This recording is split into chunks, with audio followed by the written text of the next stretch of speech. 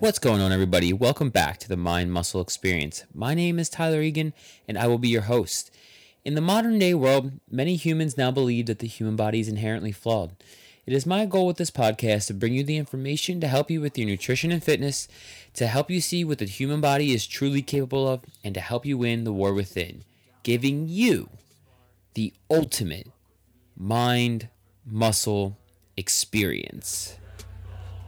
Push myself to my limits, I'm in it to win it. Forget the beginning. Welcome back to the greatest podcast on planet Earth, my friends. Today we have a good one. Actually, we have an episode that's probably long past due. Today's episode, we're going to be talking about neurotransmitters.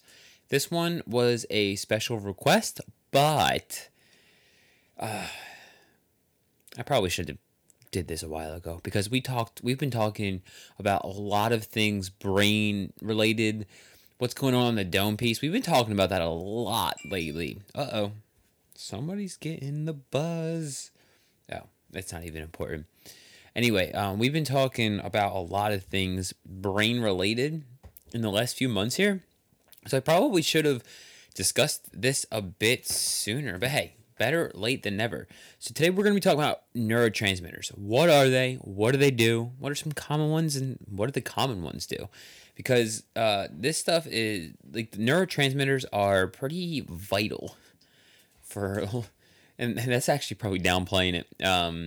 They're very vital for our everyday function. They are what send signals throughout the body. So let's just get into it. All right. Neurotransmitters are very simply our body's chemical messengers, and I have given a simple definition of this in the past, in like other episodes when we've discussed neurotransmitters, but that is the simplest way to sum up neurotransmitters. They are the body's chemical messengers. They are molecules used by the nervous system to transmit messages between neurons or for neurons to communicate with muscles. There are three functional classes of neurotransmitters.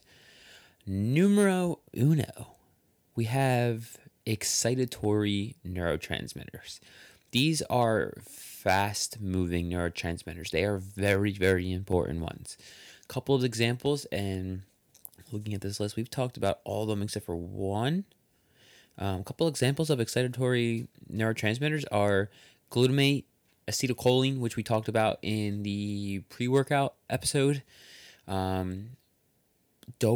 I think most people know what dopamine is at this point, but we're going to go into all of these anyway. Adrenaline. Oh, hello. Sorry, I more recently moved back into my parents' house for the time being, and my family dog just joined me as a special guest. If she could talk, I don't think she would say anything. Anyway, so acetylcholine, dopamine, adrenaline, another common one that I believe most people would know, and noradrenaline. And these excitatory, fast-moving, very important neurotransmitters communicate potent, quick excitations from presynaptic cells to the postsynaptic cells. And these presynaptic cells and postsynaptic cells they're chemical synapses, and they allow neurons to form circuits in the central nervous system. Okay? So this communication pathway between these neurotransmitters allow neurons to send signals throughout the central nervous system.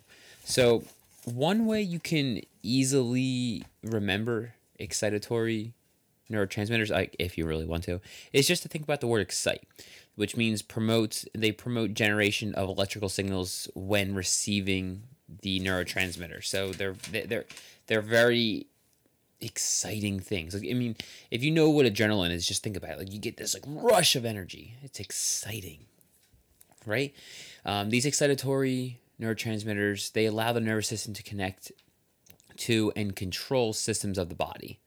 All right, so that's the first one, excitatory neurotransmitters. Number 2, inhibitory neurotransmitters.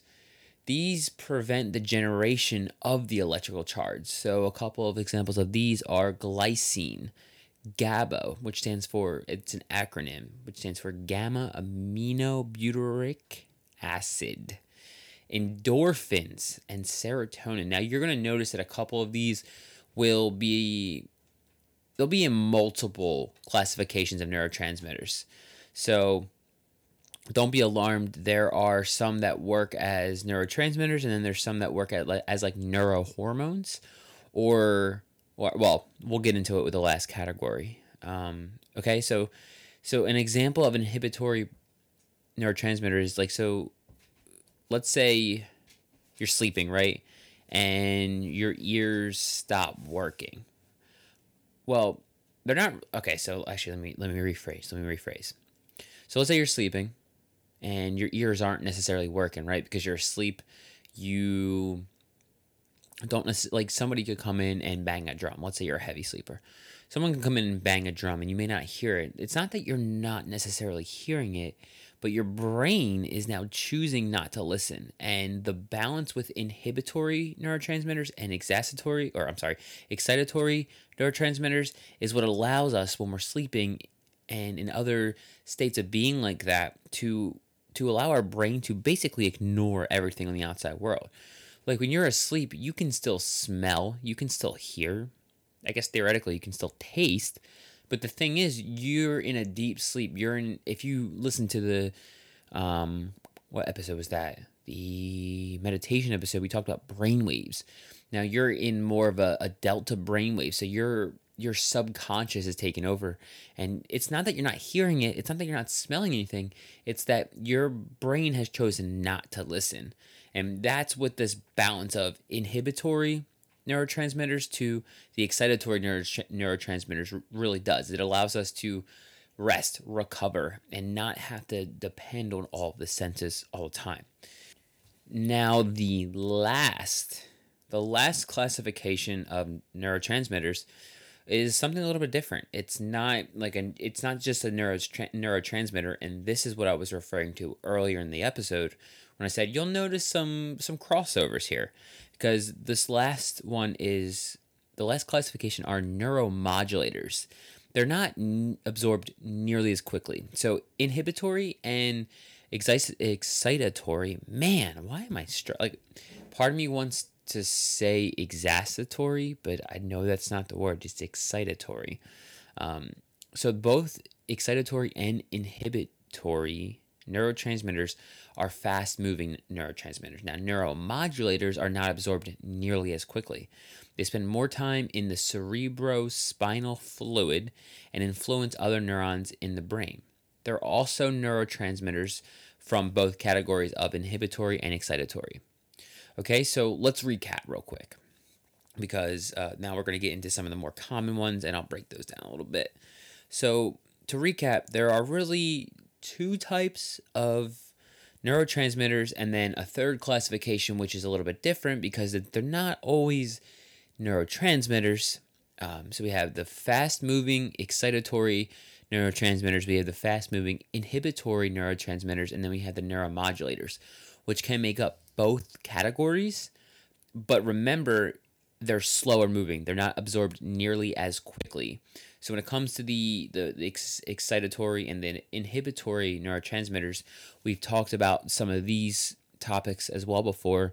Some things that fall under these classifications of neurotransmitters are catecholamines, which are things like norepinephrine and epinephrine, or adrenaline and noradrenaline, and dopamine, and then amino acids, which are proteins. Basically, protein is made up of a collection of amino acids. I believe there's 11 non-essential, meaning our body can produce it on its own, and then 9 essential, meaning we have to get it through diet or supplementation, because our body cannot synthesize those amino acids. So these amino acids can make up, they can fall within the realm of these neurotransmitters. And honestly, some amino acids actually lead to the production of neurotransmitters, which we discussed in, I don't even know how many episodes. As an example, serotonin is a perfect one. So you eat something that's high in tryptophan, let's say peanut butter, or I'm pretty sure most Nuts are high in tryptophan, which is an essential amino acid, meaning our body cannot produce it, right? So we take tryptophan, we eat a jar of peanut butter. I would totally do this. You eat a jar of peanut butter, and you're getting, I'm pretty sure one serving of peanut butter has like 8 grams of protein, something like that. So of that 8 grams of protein, you got X amount of tryptophan. Well, your body consumes the tryptophan, converts it into serotonin, which then converts it into melatonin, and then we sleep and we repeat and we do all the good stuff. All right. So now let's talk about some of the common neurotransmitters. So we have things like dopamine, serotonin, we have acetylcholine, we have noradrenaline or norepinephrine, we have adrenaline or epinephrine, we have gamma amino butyric acid, we have glutamate or glutamic acid. So these are just a couple of the common ones I decided to cover because they're the ones that seem to have come up the most. GABA was the one exception, but I was fascinated by this one. So we discussed it. So dopamine, what is dopamine? That's a pretty common one these days. Dopamine is very important for the brain and body. It supports our reward regulation. So this is why it's like when it comes to food and honestly anything that you look at as a quote unquote reward, it's not it's so demonized these days, but it's a natural thing. Our reward, the human reward system that is carved within our DNA is fairly well normal. You're gonna try to find ways to reward yourself. You're gonna try to find ways to pleasure yourself. I mean, dopamine connects us to the pleasure center of the body, so it's a natural thing. It's not necessarily a bad thing to reward yourself with food per se. And look, don't fucking take my word for it. Look at it however you want, but it's more about understanding it and not being dictated by it. Because what else releases dopamine? Well, fucking heroin does.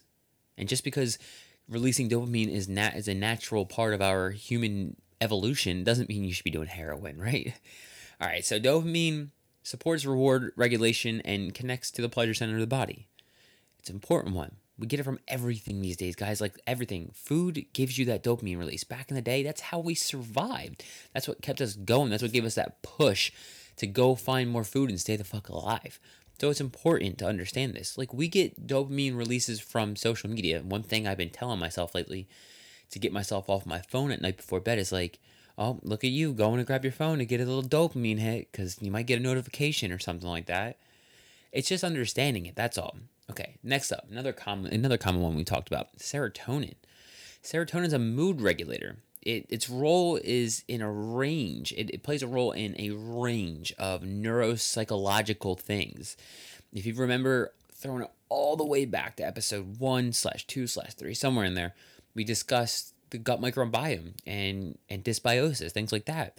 If you remember from that, 90 to 95% of our serotonin, which is that mood regulator, that feel-good hormone, is stored within the intestine of the gut.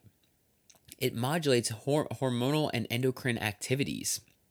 So it's important to not only have good gut health for numerous other reasons, but because of this, because serotonin, the majority of it is stored there, and it helps regulate motor function, pain receptors, and appetite. Like I said earlier, it's the precursor to it, again, because it's like not necessarily amino acids can convert into these things, is tryptophan. So we consume tryptophan via food. It converts into serotonin, which converts into melatonin, and both of these, melatonin and serotonin, are vital for our everyday function. Next up, acetylcholine. One I've just been, like, I think it's one of the more common ones that's been well known for some time, but one I've been learning a lot more about lately, and it's so cool. It's so fucking cool. Okay, so acetylcholine, its main function is within muscle contraction. So it helps with the voluntary contraction of your muscles. It plays a part in scheduling our dream state while sleeping also. So how do we get more acetylcholine into the brain? How do we get that neurotransmitter to fire? Well, you can supplement. A lot of pre-workouts are coming out with these days. If you want to learn more about that, check out the pre-workout episode. But choline's also found in food. It's found in foods like broccoli. I believe it's in eggs if you're into that thing, and a bunch of other dark leafy greens. So make sure you're getting your choline. I mean, another reason why your dark leafy greens are fucking important. So cheers, because I'm going to take a sip of water. I hope everyone's staying hydrated out there. I mean, for real, because it's important. Anyway. All right. So next up, we have noradrenaline or norepinephrine. When this is released into the body, it springs the body into action. So it creates that alertness. Adrenaline and noradrenaline are now if you listen to the neuroplasticity episode, you guys see how this all comes full circle. I discussed the stress hormones or the fight or flight state, the fight or flight hormones. These are it, adrenaline and noradrenaline, but they're not a bad thing. The issue is just living your life in that constant state of fear. So when this, like I said, when this is released, our body springs into action. It creates a increased level of alertness and or wakefulness. Like I said, it's the fight or flight response. So the brain gets aroused or alert. It promotes vigilance. It helps retrieve memory or the formation of memory at that. And it can also, like I said, increase anxiety or stress. So when it's released when it's released, it goes into our blood flow and then it goes into the skeletal muscle.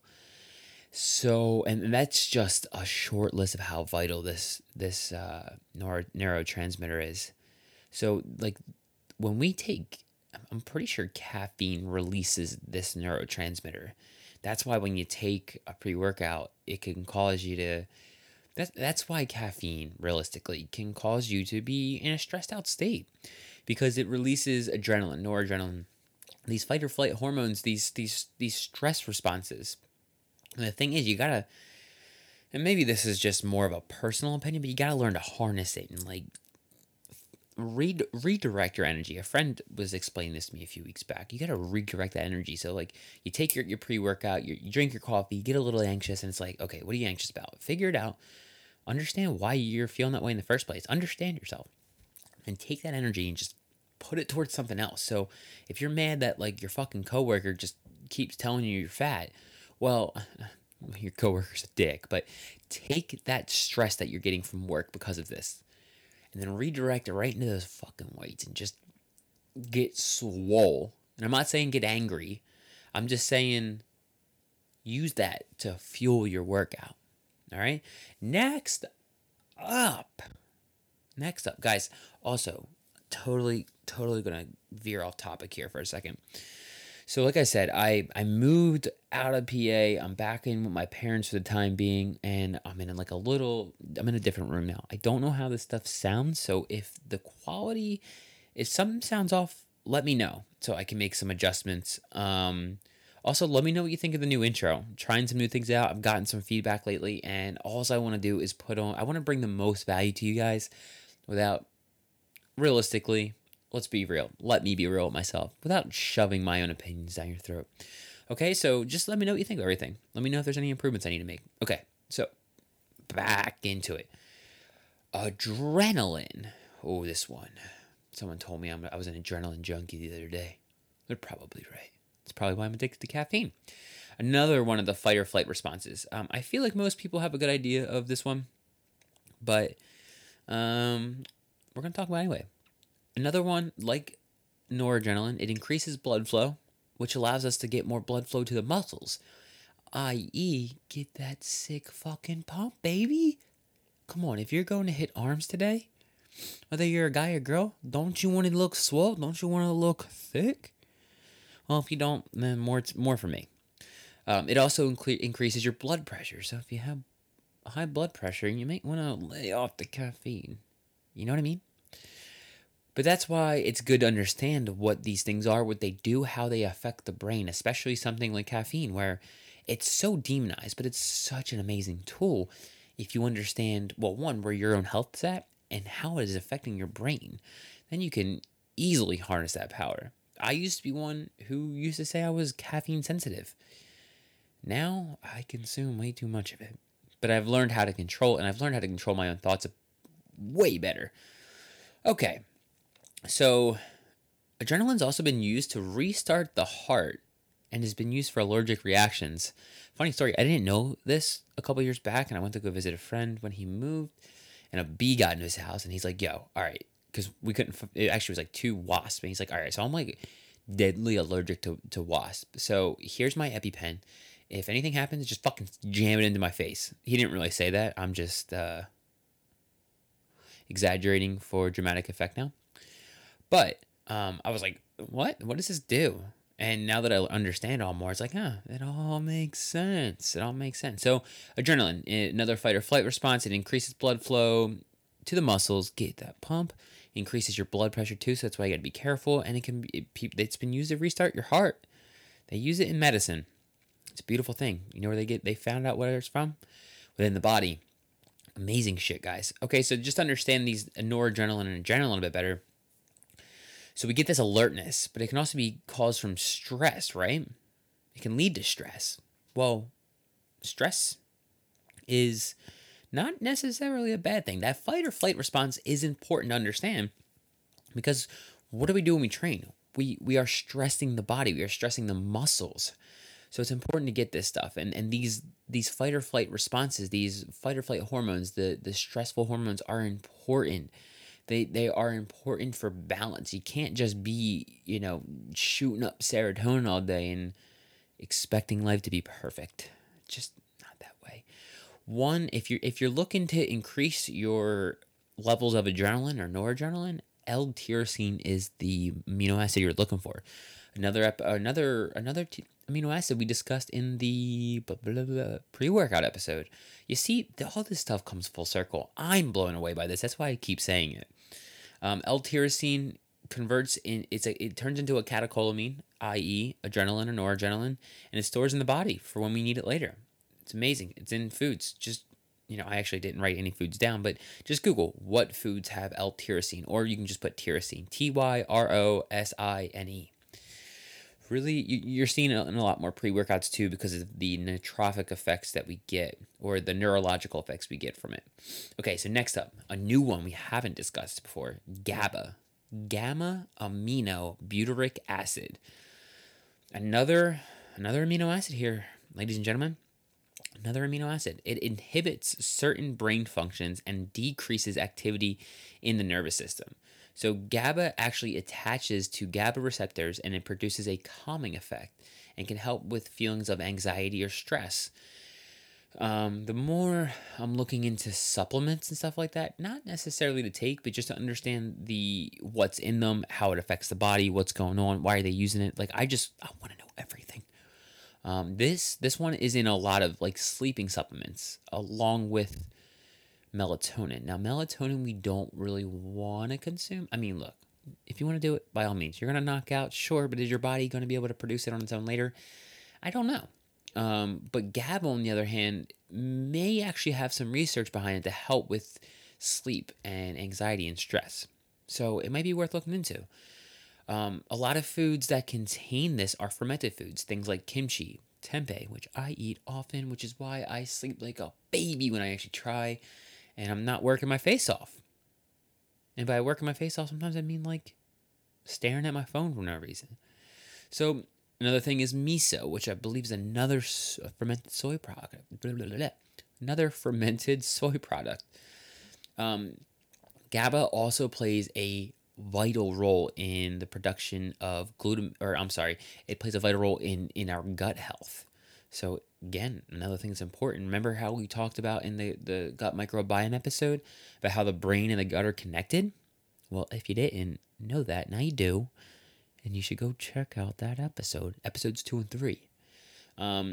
So it can be converted from glutamine or glutamic acid, which is in mushrooms, nuts, tomatoes, things like that. Nothing crazy. But glutamic acid can actually convert into GABA, which, like I said, helps with stress, anxiety, has a calming effect on us. Next up is glutamic acid or glutamate. This is a chemical that is used for the nerve cells. I'm sorry. This episode's actually going on a bit longer than I thought. Let me restart that. It is a chemical that we use for nerve cells or nerve cells use to send to other cells. So it is most abundant. It's the most abundant excitatory neurotransmitter in the vertebrate nervous system. It accounts for well over 90% of those synaptic connections in the brain that we talked about. Remember what synaptic connections are? Oh man, I am referencing so many episodes today. This is exciting. I don't know if I can really put into words how exciting this is for me, because it's so cool to see everything I've discussed go full circle. Synaptic connections are what form in the brain when we learn new information. So, apparently, from the research I did, overconsumption can be a thing when it comes to glutamate or glutamic acid. I think it's one of the more common supplements out there as far as a standalone supplement. A couple things you want to look out for, because not all glutamate is created equal. Like many things in the food supplement industry, when it comes to health, human beings in all of their infinite glory decided to play God with something they knew nothing about. So we created monosodium glutamate, which is a food additive which helps with shelf stability. And a lot of anecdotal studies have shown really, really bad things when it comes to this. It's not good for us, not good for our long-term health, gut health, anything to that effect. I thought there was something else I was going to say in that regard, but apparently not. But so monosodium glutamate, not the same as regular glutamate. So if you're buying a supplement, I don't know if that comes in supplement form or it's just for food additives or it's just used as a food additive. But keep your eyes peeled, guys. This is why reading the ingredients is an important thing. I got to be honest. I never did until I went vegan, because then I was like, I don't want gelatin or dairy or any of that shit in there. Turns out there's a lot of things we don't really want in there. So, sorry. So I totally forgot to share this one fact about GABA. I have like a star next to it and I glanced right over it. Okay, so actually, when it comes to GABA, it's also been shown to modulate the release of human growth hormone, and it's important for the synthesis of melatonin. That's it. That's makes so much more sense. That's why it's in sleep supplements so much more. I can't believe I glossed over that. That's an important fact. So when we're sleeping, that is when the majority, if I'm not mistaken, the majority of our human growth hormone is released, and that is an anabolic hormone that allows the recovery of our muscles. So, you're training hard in the gym. If you're not sleeping, your body's not releasing human growth hormone. If your body's not releasing human growth hormone, you're not growing like a hormone. No. So how was I going to say that? You're not growing like a human. You're probably not growing at all. So it's important to, now you see, to reference the sleep episode to get that sleep. Not for 15 hours, 6 to 8, but quality sleep, so we can release that human growth hormone, which GABA plays a vital role in.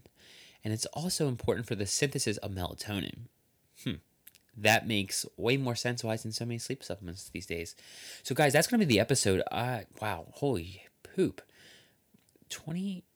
It's actually probably about 28 minutes this time. Usually an episode like this would be about 24, 25. Because I had the intro, which was way too long, and the national anthem. But now we got a solid 28 minutes of just nonstop information, and your boy Tyler Egan. So guys, if you guys took anything from this episode, if you learned anything, if you want to learn more about neurotransmitters, let me know. Because I think I'm going to do an episode on neurohormones or neurochemicals. Talk about maybe some eating disorders within that effect. Talk about some mental health issues when it comes to that kind of stuff, because neurochemicals are fucking important. And, just from this episode alone, like the neuromodulators some of them are neurochemicals. So they go, again, it all comes back. It all plays a role. I mean, if you didn't notice from this episode, I referenced, the gut microbiome episode, the sleep episode. We talked about the meditation episode where we discussed brainwaves. We talked about neuroplasticity. I mean, we referenced so many episodes in this particular one that this is how vital this stuff is. I mean, acetylcholine itself alone is responsible for voluntary muscle contractions. I mean, if you don't get enough acetylcholine, this is the way I'm picturing it, and I could be viewing it wrong, but if you're not getting enough acetylcholine, which the precursor is choline, which is found in food, maybe in my head this makes sense. The reason most people can't actually control a lot of their movement, maybe they're a little bit more clumsy, if you will, is because they're not getting enough of that, not enough choline, they're not getting enough acetylcholine, they're not getting that neurotransmitter to fire in the brain. So they don't actually have that voluntary control of the muscles. So, I mean, it makes sense in my head, but guys, these are so important. I mean, I've talked about serotonin, I don't know, like 25 times now. So, guys, if you took anything from this, if you want to learn more, let me know. Let me know what exactly you want to learn more about. If not, I'm just going to have a blast with it, because I am. So, guys, leave a rate and review on iTunes if you took anything from this. Please share the episodes on social media, all the normal stuff, and I will check you guys out in the next episode. Push myself to my limits, I'm in it to win it. Forget the beginning, it's now that you're living. Don't be forgiven, don't fear what you're missing. A mind like a killer, you need to be driven. 10 steps ahead.